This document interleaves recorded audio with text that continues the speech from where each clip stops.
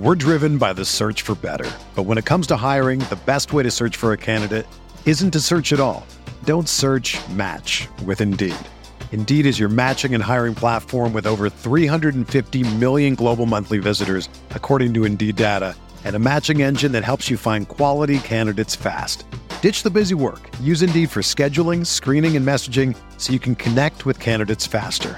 Leveraging over 140 million qualifications and preferences every day, Indeed's matching engine is constantly learning from your preferences, so the more you use Indeed, the better it gets. Join more than 3.5 million businesses worldwide that use Indeed to hire great talent fast. And listeners of this show will get a $75 sponsored job credit to get your jobs more visibility at Indeed.com/Blue Wire. Just go to Indeed.com/Blue Wire right now and support our show by saying that you heard about Indeed on this podcast. That's Indeed.com/Blue Wire. Terms and conditions apply. Need to hire? You need Indeed.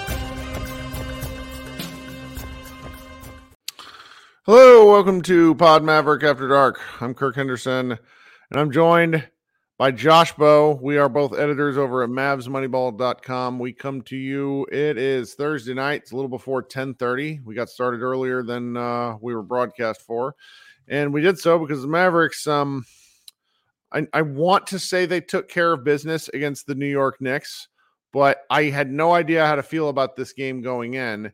I don't know how to feel about this game now. They won 128-124 in one of kind of the most back and forth rope-a-dope. Like, there was so much going on with this game, in a game where there was all sorts of blowouts across the NBA tonight. Like, the Portland Trailblazers should probably be relegated, for example. They got beat by like 80 points. The Mavericks played a really entertaining game with the New York Knicks. Josh, how you doing? I'm doing pretty good. Yeah, it's a shame. I mean, it's kind of a shame that I already see it in the chat. I see it a little bit on Twitter, like just the way that the game ended. It's going to be a lot of, Jason Kidd sucks and they almost blew another game and all that kind of stuff. And I feel like the fourth quarter collapse is going to take away from what was really like a really impressive and dominant first three quarters, when you consider the Knicks have basically been like the best team in the NBA over the last week. And the Mavericks, are missing Luka and Lively and Exum.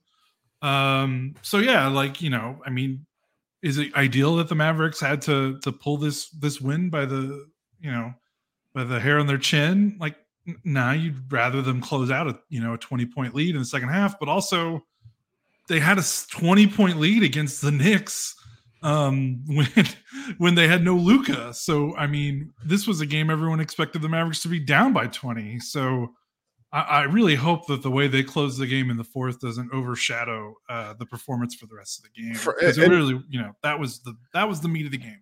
So full disclosure, I missed the entire fourth quarter because I started dealing with a absolute emergency related to our podcast, which I will share with you guys a little bit later in the show, simply because I need to know if anybody in our audience has experience with this sort of thing.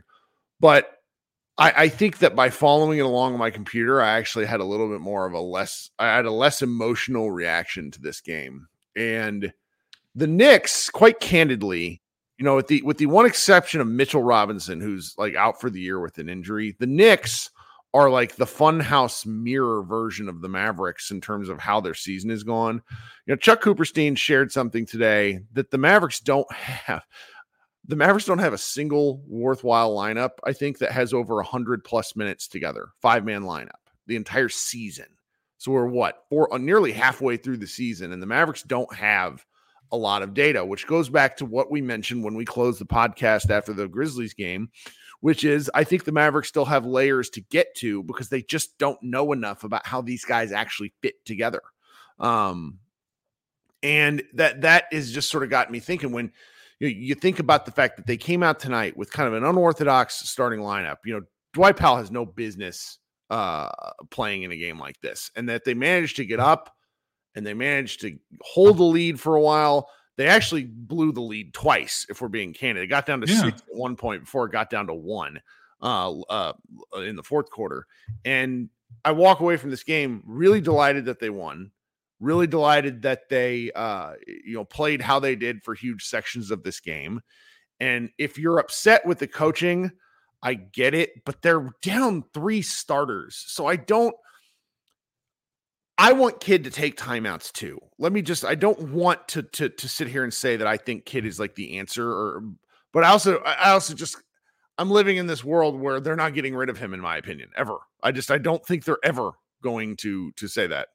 And talking about it after a win is just like, it's just a non-starter. Like, it's January, Mavericks are 23-16. They won. Like, I just don't know why Fire Kid has to be a talking point after this specific game. Like, it's just not there for me. And I understand. I'm not trying to say I agreed with the way that the team played down the stretch or Kid's decisions down the stretch or lack of decisions.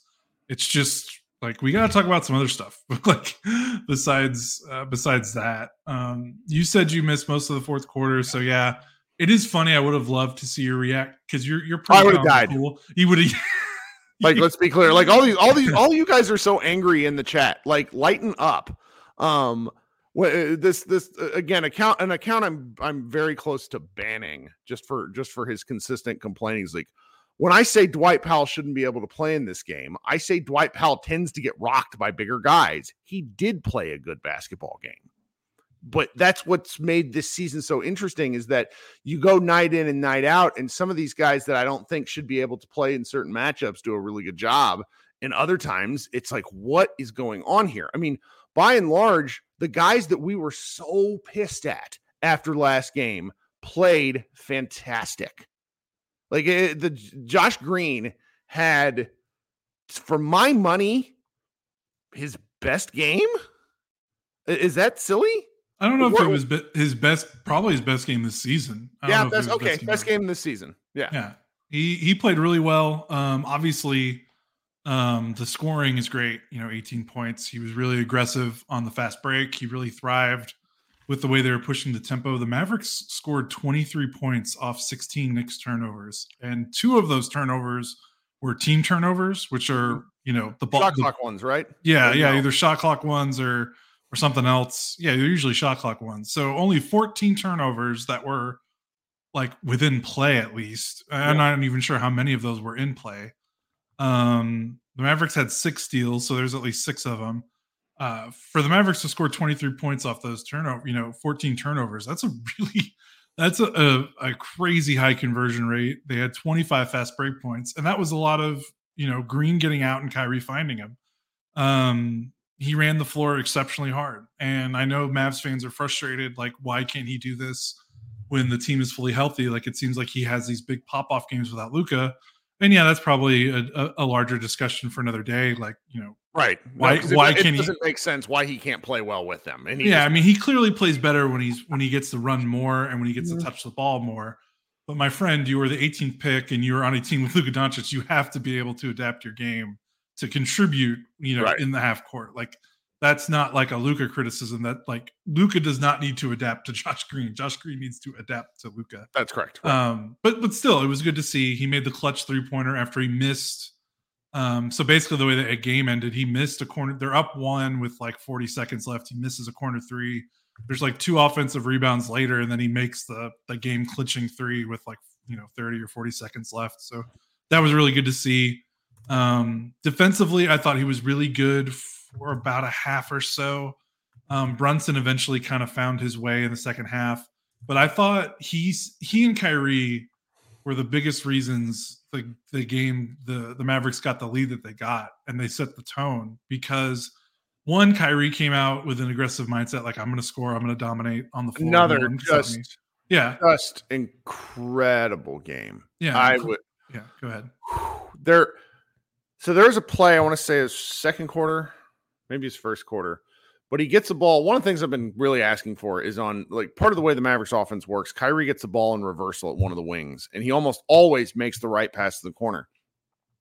And what I've sort of advocated for the last couple of days is I really want him to just rise and fire because he's a brilliant catch and shoot player. But he made a pass to Jaden Hardy. Jaden Hardy drives baseline and gets fouled. And one of the things that is so really just, I mean, it's really obvious to some people, and it's probably obvious if you're like a hardcore basketball fan, but it's really pleasing to watch Kyrie make the right play so often, particularly within this offense. And I don't ever really feel like he's forcing too much. There's just he takes control of the game and has been hitting the kind of shots. I mean, he didn't, you go look at his statistics. He didn't have a good opening to the year. He shot under 50% most games. And then there's games like tonight where he's just like the threes are falling. A Kyrie Irving transition three is my current favorite shot with this basketball team. It is different than a Jason Terry, a three in transition where you could see that shit from a mile away with Terry. But I love it when Kyrie does it. It's great to watch. Yeah, the way that he's able to like spring into it, like kind of out of nowhere, it feels like is pretty remarkable. Like the way he's able to get balance no matter where he is in his dribble and no matter how fast his dribble is, in the break, like that's really impressive. And then the other thing, following up like how it was Kyrie and Green getting this team off to a great start. They started, Green started the game and they started with Green picking Brunson up full court for the most part, or 3/4 court. And I think that bothered the Knicks because I honestly feel like the Knicks walked into this game. They're playing well. They see there's no Luka, there's no Lively, no Exum. I mean, they walked into this game kind of like how the Mavericks played against Memphis the other night, where it was like, okay, this is a undermanned team. We're really good. We're just going to walk through this game and be able to get a win because they're so shorthanded. They don't have Luka. They can't do anything about it. And Green totally changed how they wanted to kind of sleepwalk. Like they wanted to sleepwalk through the game and Green wouldn't let them because he picked up Brunson so early in possessions, almost full court. I mean, the Knicks didn't get a flow in their offense until the second half when they finally kind of adjusted and kind of, got a quick kick in the ass and kind of picked up their pace of play a little bit. But the Knicks just wanted to walk the ball up, play a nice, easy game because they thought they were going to win. And Green was like, no, and maybe this was part of the coaching staff. Maybe this is Kidd, this is Sweeney. But it made a difference, him picking up Brunson. Like the Knicks offense was totally discombobulated for the first half. And Brunson didn't have a good half either. He didn't really pick it up till the end of the game. So I thought that was really good by Kidd or the coaching staff and then by Green executing. I mean, the funny little secret about Jalen Brunson, and I like Jalen Brunson and I miss Jalen Brunson, but him and Kyrie Irving are very different players. And the thing about Brunson is that he plays exactly like Luka. I'm sorry, he just does. He controls and that's a compliment in a lot of regards. He controls the pace. He knows where he's going. He does things interesting. But like the kind of pass that Kyrie received, I want to say it was like an outlet pass. Kyrie's at the bottom of the screen, so going up the left side of the floor.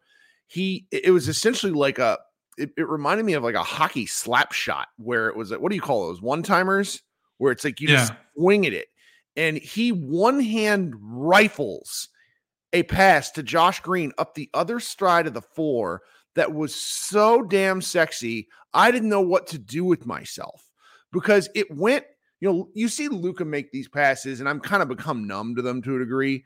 And I know Kyrie's an unbelievable passer too, but Luka has the ball more than he does. So he doesn't get a chance to really discuss these or to do these sorts of things. So it was just, man, and the other point I wanted to make is I really think that this game was a back to basics reminder of the fact that earlier in the season, the Mavericks were running a lot. And as the season's worn on, and as these guys haven't been healthy, we had somebody in the chat point out that Luka and Kyrie have only been healthy together for 22 of the 37 games. That is huge.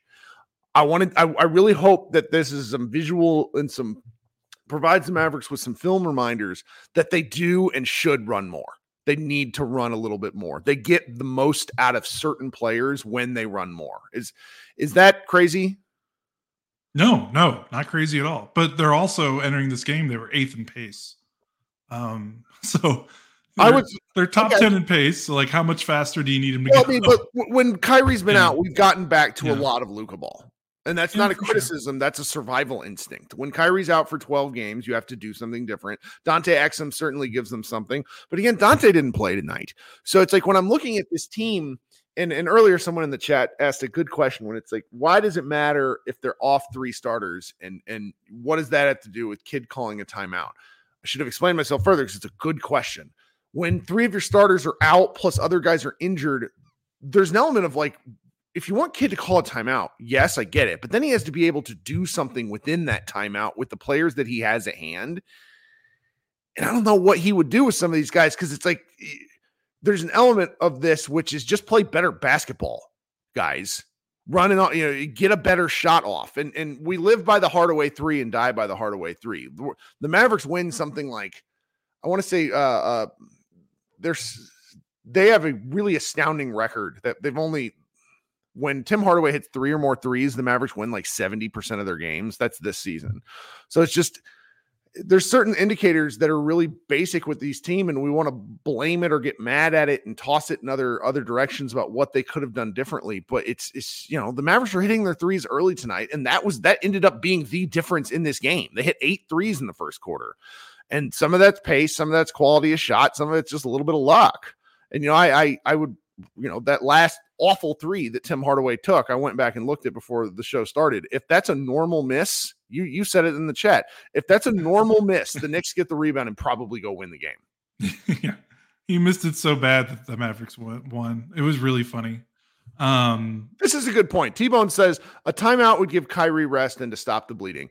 The Kyrie tiredness element did come into play in the fourth quarter, don't you think? Yeah, for sure. And by the way, I'm not disagreeing that like when I say I don't want to talk about like firing Kidd or what a bad job Kidd did, I'm not trying to say he did a good job in the fourth quarter managing the run and trying to get the team in the right spot. I'm just saying no one thought that they would be in that position at all to even blow a game, considering the personnel they had on the floor without Luka. I mean, I just didn't think they'd have a 20-point lead to blow in the first place. So I want to just say that first off. Like, it's not that it was good. It's just, I mean, they shouldn't have, they played so well over expectation. It's just not something I'm thinking about first thing after a game ends. But yeah, you're right. Yeah, Kyrie was a little tired, I think, toward the end. They definitely could have managed that a little bit better. It's funny because Kidd does like to make sure he doesn't lose any of his timeouts. Like he does the use it or lose it timeout like all the time. So to not call timeouts in the fourth when he's going to lose timeouts anyway, and your team is in a funk, like, yeah, I can see that's definitely frustrating to watch for sure. And they could have done a better job with it. Yeah. Also, I think some Matt in our Slack, one of the 8 Matts we have on staff was like, is Kyrie being too differential down the stretch? And, part of it was him being tired, which is what Matt was wondering. And then I think, the other part of it was just the Knicks finally ran the Luka defense where they're like, okay, we're done with this. We're not letting Kyrie make any more shots. And we don't see it too often. Particularly with these Mavericks, we don't see it too often, but there's occasions where you are reminded that Kyrie's like 6'1" to 6'2". There was like an early turnover because Kyrie was playing a little bit with his back to the basket. There was like an early turnover in the second half where Julius big ass Randle came in from behind and took the ball from Kyrie. That just, he can obviously handle the double team, but if you don't see it all the time, it's probably a little bit like confusing every now and again. And that's the point. That's what it's supposed to do, is mix it up. And the other Mavericks need to do a better job of executing. I mean, that's really kind of what it comes down to. There's a big difference in your 6'7", 6'8" point guard getting doubled and your 6'1", 6'2" point guard getting doubled. You could tell down the stretch that Kyrie could see. It wasn't that he didn't see the play or where the ball needed to go. And credit to the Knicks. I think they did a really good job with their doubles and their rotations on the back line, where they were kind of, dipping in and out between who they were letting be the release valve. So like they would double Kyrie and, someone would be open in the middle of the floor and you could see Kyrie with the ball, like start to go that direction. And then the Knicks would rotate over. And then he's like, okay, I got to go to the corner because that's where the Knicks are helping off of. And then the Knicks covered that too. Like they did a really good job 4 guys, basically three guys covering 4 guys. They did a good job rotating through, so it wasn't always an easy pass for Kyrie to make. And so, I don't, maybe the counter to that is let someone else bring the ball up, maybe run him off some screens. But again, he's probably pretty tired at that point. So we'll see. They don't have many ball handlers left. Yeah. I mean, Tim Hardaway had some Stanley from The Office dribbling moments where I was just like, what is going on here, Timmy? Like, you're losing the ball with your right hand. You are right-handed. How is that a thing?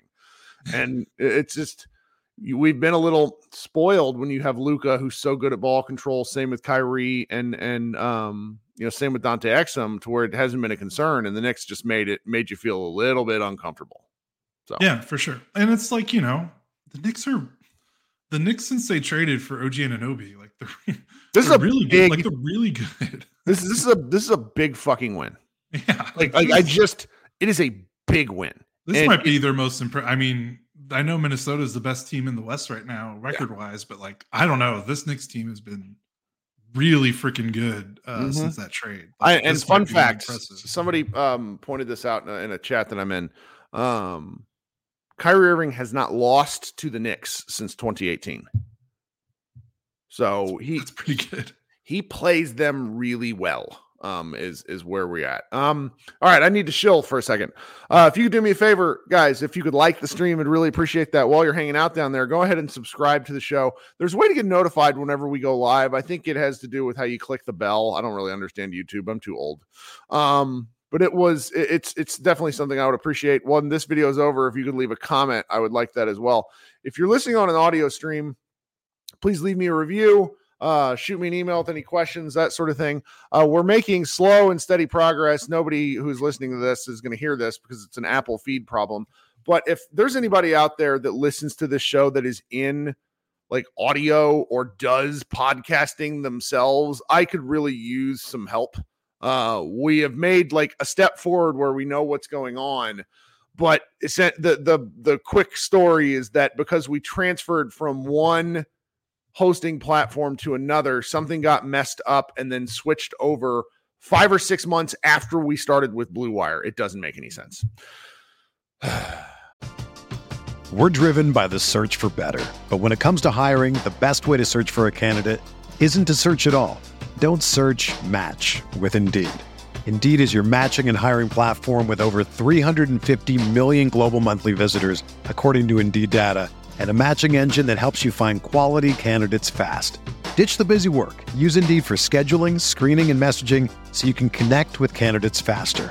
Leveraging over 140 million qualifications and preferences every day, Indeed's matching engine is constantly learning from your preferences, so the more you use Indeed, the better it gets. Join more than 3.5 million businesses worldwide that use Indeed to hire great talent fast. And listeners of this show will get a $75 sponsored job credit to get your jobs more visibility at Indeed.com/Blue Wire. Just go to Indeed.com/Blue Wire right now and support our show by saying that you heard about Indeed on this podcast. That's Indeed.com/Blue Wire. Terms and conditions apply. Need to hire? You need Indeed. Hey, it's Kaylee Cuoco for Priceline. Ready to go to your happy place for a happy price? Well, why didn't you say so? Just download the Priceline app right now and save up to 60% on hotels. So whether it's Cousin Kevin's Kazoo Concert in Kansas City, go Kevin, or Becky's Bachelorette Bash in Bermuda, you never have to miss a trip ever again. So download the Priceline app today. Your savings are waiting. Go to your happy place for a happy price. Go to your happy price, Priceline.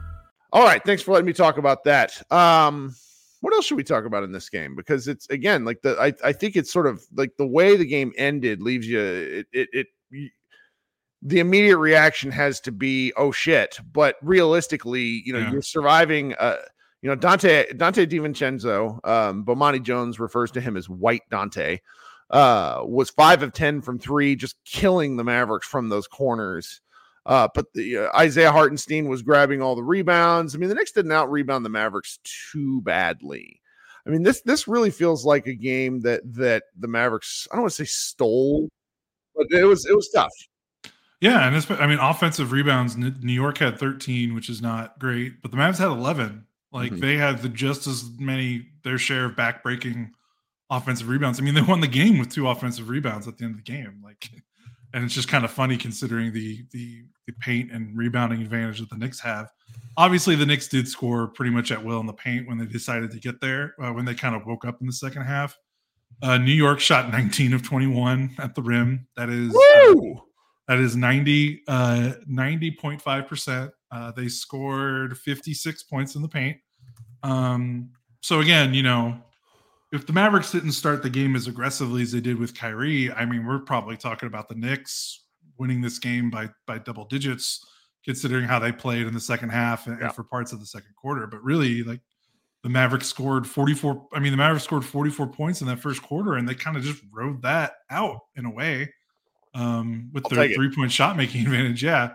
I mean, they win a game by 4 and they made 3 more threes than the Knicks. 3-point shot making is huge, and the turnovers were huge. So yeah, like, there were parts of the game that didn't look great. Julius Randle did his thing where, like, he's in Dallas and he plays like a freaking MVP, even though he looked like crap in the first 24 minutes or so of the game, and he just looked amazing in the second half. Nothing really, I mean, who on the Mavericks is, Jones is too skinny, Powell is Dwight Powell. Like, it was just a tough matchup, especially. Like, he always matches up pretty poorly with the Mavericks because they haven't been a big team for a while, and this one hurt. But yeah, go ahead. We got to give some love to a guy that we've been kicking the shit out of in Grant Williams. Oh, yeah. Welcome back, Grant Williams. He 27 minutes, 11 points, 6 boards, 3 assists, 1 block, 1 turnover. 3 of his rebounds were of the offensive variety. Yep. Still a -4. Still missed 4 3-pointers. I want to know your opinion on this because I don't like doing the Bill Simmons body doctor thing. Uh-oh. But I feel like he played. I feel like he played with like an apology on his face. Like, he had a look on his face like, fuck, I need to do better.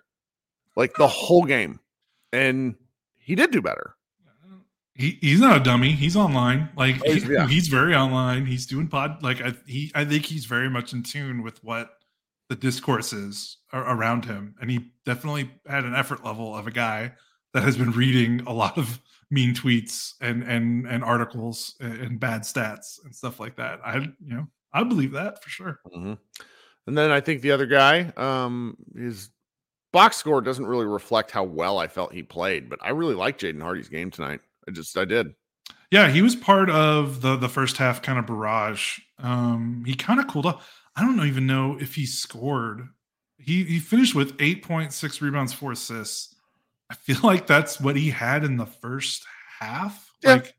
I think that's right, because the lanes were kind of closing down. Like, the Mavericks weren't running as much in the second. Yeah, because the Knicks finally decided to, like, play basketball in the second half.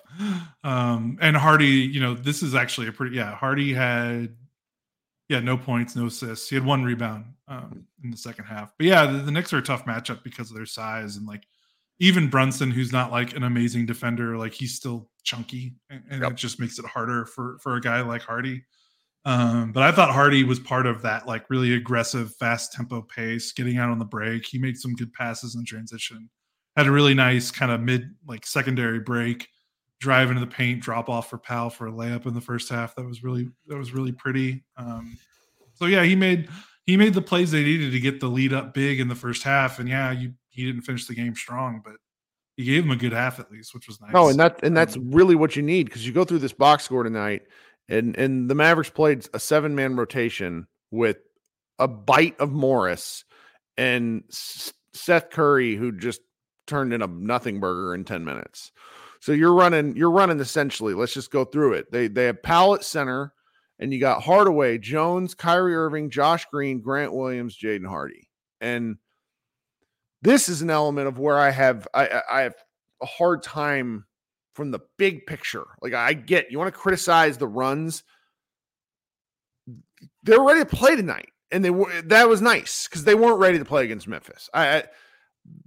Luka was either hurt before that game and needed to sit and wouldn't, or some nights you just don't have it. But that was a really frustrating element of the Memphis game. And tonight, I don't really think we can look at anybody that played tonight and say they didn't play hard.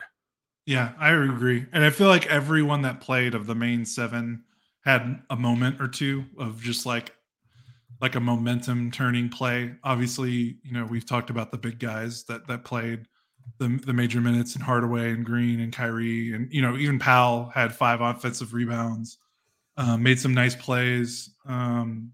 Derek Jones Jr., who is slumping in a big way from 3. He's hitting 30% of his threes in January. He hit 32% of his threes in December, which I think everyone called that. He was not going to be a 38%, 39, whatever he was at the first couple of weeks of the season. But the thing that's nice about Jones is he's been slumping, but he still feels pretty invaluable. Feels like a guy you can't take off the floor. OG Anunoby had a pretty invisible game, and Jones was definitely on him for large stretches. Jones guarded a little bit of everybody. He guarded Randall, he guarded Anunoby, he guarded a little bit of Brunson. He kind of feels like he feels like they're kind of defensive guy, in the way that the Mavericks would use Dorian Finney-Smith. Obviously Jones is a little bit more athletic, makes a little bit more splash defensive plays, but he kind of feels like they're defensive anchor in a way on the perimeter, outside of Lively at the rim. He had another block. He is blocking so many shots. This is his 3rd straight game with a block. He's played 6 games in January. 5 of them he has a block. He actually has 6. He has 8 blocks in 6 January games. That's pretty good from your 6'6" small forward / small ball power forward. We thought he was going to be playing when he played for the Mavericks. We kind of figured that he would be a small ball 5. I did not see him guarding the positions he's guarded, and so pretty fantastic. Yeah, I think he's been a great wing guard defender for the most part. He has his moments for sure. He was one. I don't know if you caught watching this game, because it kind of showed up more in the 4th quarter. He is another guy that looks really tired. Sure. He has been he has been balls to the wall since they've played him. He is average. We talked about Grant Williams and the weird story about him being out of shape because he was never asked to play this many minutes before in his career. Well, very quietly, Derek Jones Jr. is averaging a career high in minutes per game. He's averaging 25.7 per game. Career, he's 19.4 minutes per game. Last season, he was at 14. The season before, he was at 17. He's started 36 games, which he's going to blow past his career high of games started, which is 43.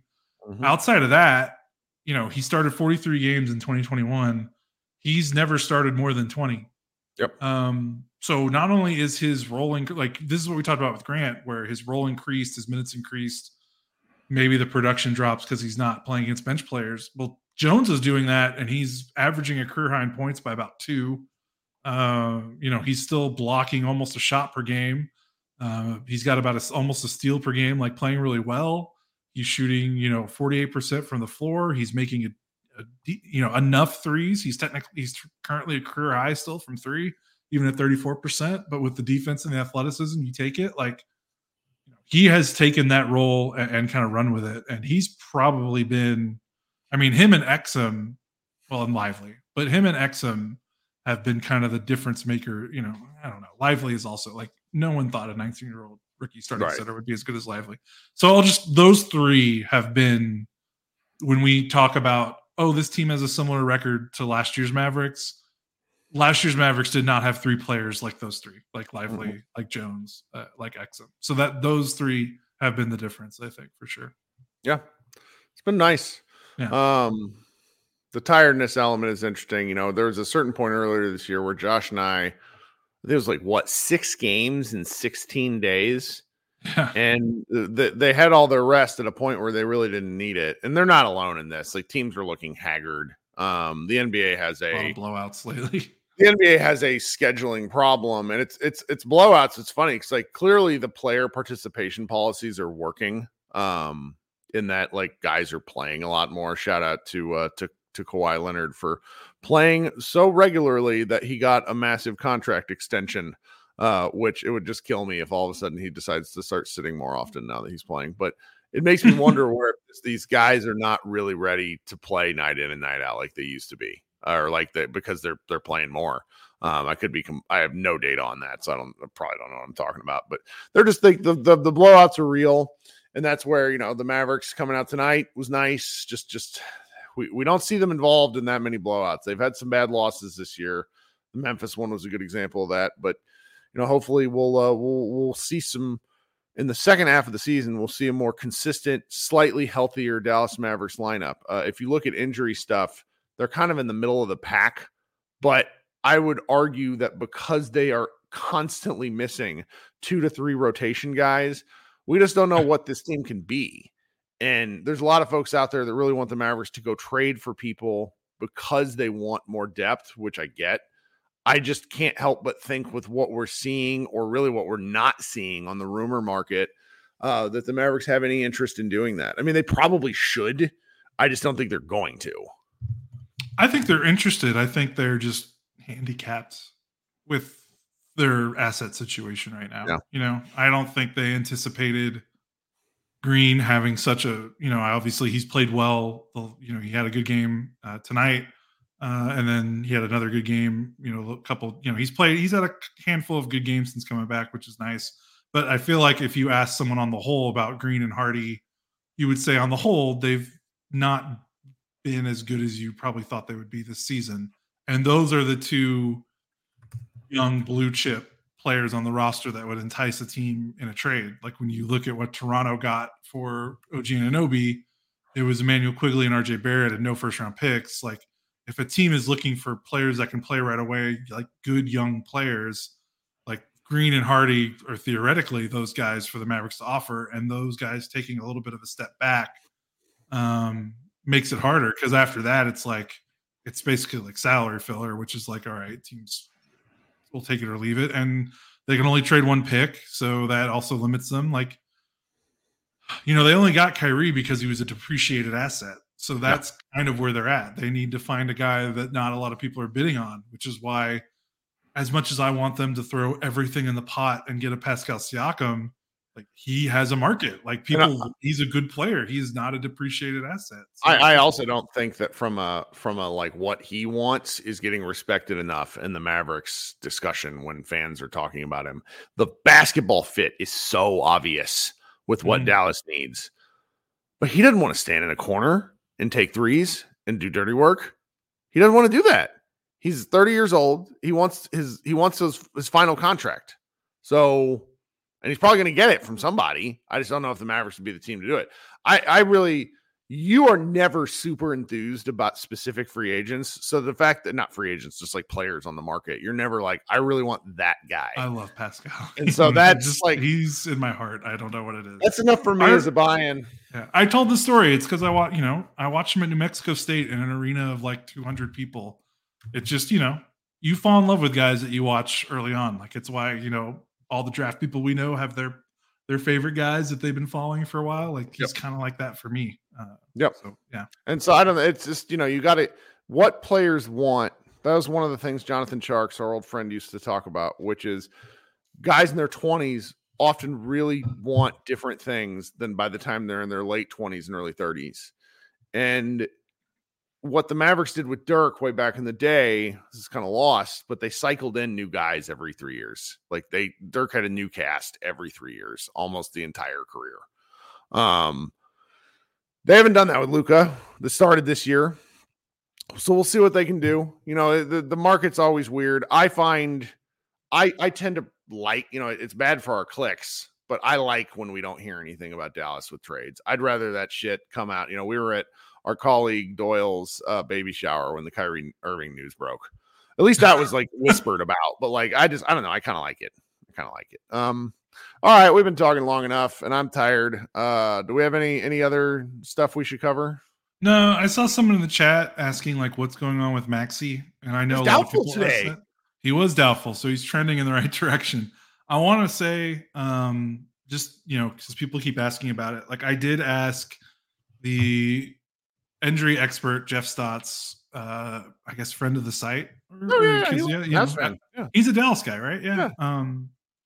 He is the injury expert. He has a database like that he can reference with injuries that he can look up and kind of compare injuries to what's happened in the past. And I asked him, because we've all been wondering, like, this is weird. Why has he been out for 2 months? And he responded, he's like, this is a very unique injury. Like, I don't have historical data for a dislocated toe.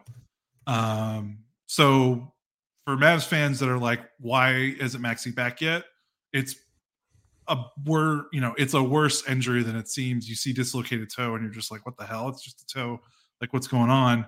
But apparently it seems like it's a more unique and complicated injury than it seems on the surface. So I wouldn't say like he's like his toe has not been amputated. Like, I don't know what's going on, but it seems like he didn't respond to make it seem like it was out of the ordinary that he's missed this much time.